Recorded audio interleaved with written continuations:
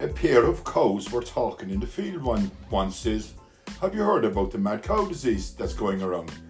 "Yeah," the other cow says, "makes me glad I'm a penguin." "Once my father came home and found me in front of a roaring fire. That made my father very mad, as we didn't have a fireplace." "Your mother has been with us for 20 years, said John. "Isn't it time she got a place of her own?" "My mother," replied Helen. "I thought she was your mother." "Why don't pirates take a shower before they walk the plank? They just wash up on shore." In Denver, the members of a Sunday school class were asked to sit down their favourite biblical truths. One youngster laboriously printed, "Do one to others as others do one to you."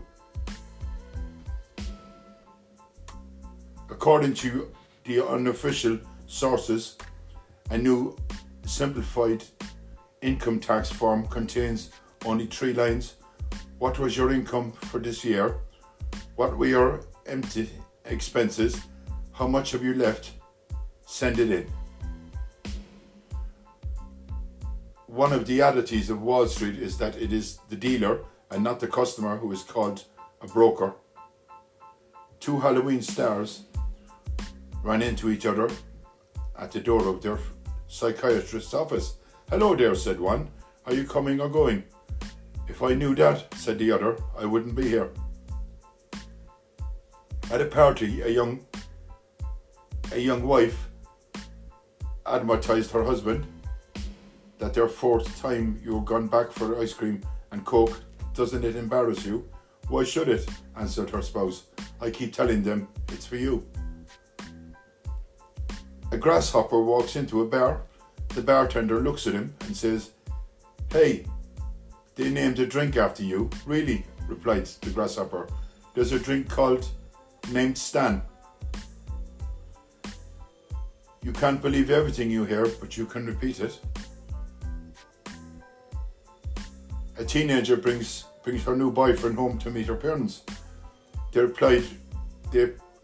appealed by his haircut, his tattoos, his piercings. Later, the girl's mother says, "Dear, he doesn't seem to be a very nice boy." "Oh, please, Mom," says the daughter. If he wasn't nice, would he be doing 500 hours of community service?" Every time a little boy went to a playmate's house, he found the friend's grandmother deeply engrossed in her Bible. Finally, he constantly got to the better of him. "Why do you suppose your grandmother needs the Bible so much?" he asked. "I'm not sure," said his friend, "but thinks she's cramming for her finals."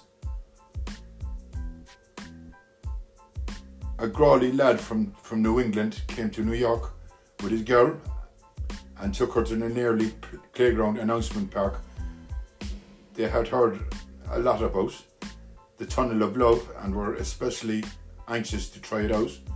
But when they got home, the kids expressed disappointment. "Sucks," the boy said.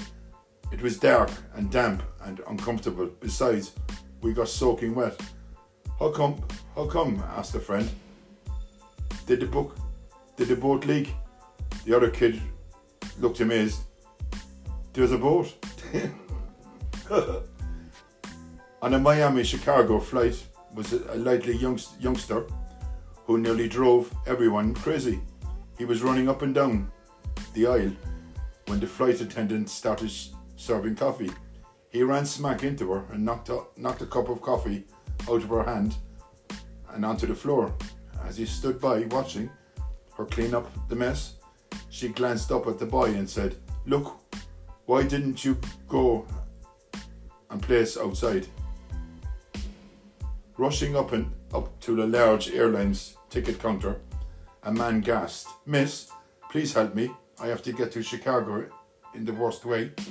The clerk calmly pointed to her left and said, "Sir, that would be the airline next to us." In the public library, a man with his new library card questioned the pretty librarian. "Do you mean to say," he asked, that with this card I may take out any book I want? Yes, she answered. And may I take out record albums too? Yes, you may. May take you out, he ventured. Drawing herself up to her full height, she replied, the librarians are not reference only. Two hunters are out in the woods when one of them collapsed. He's not breathing and his eyes are glazing. The other guy wipes out his cell phone and calls 911. I think my friend is dead, he yells. What can I do? The operator says, calm down first. Let's make sure he's dead. There's a silence, then a shot. Back on the phone, the guy says, okay, now what? Nothing looks good on me anymore, wailed a customer modelling an outfit in the front of the department store mirror. Nonsense, ma'am, soothed the sales clerk. That dress says it all.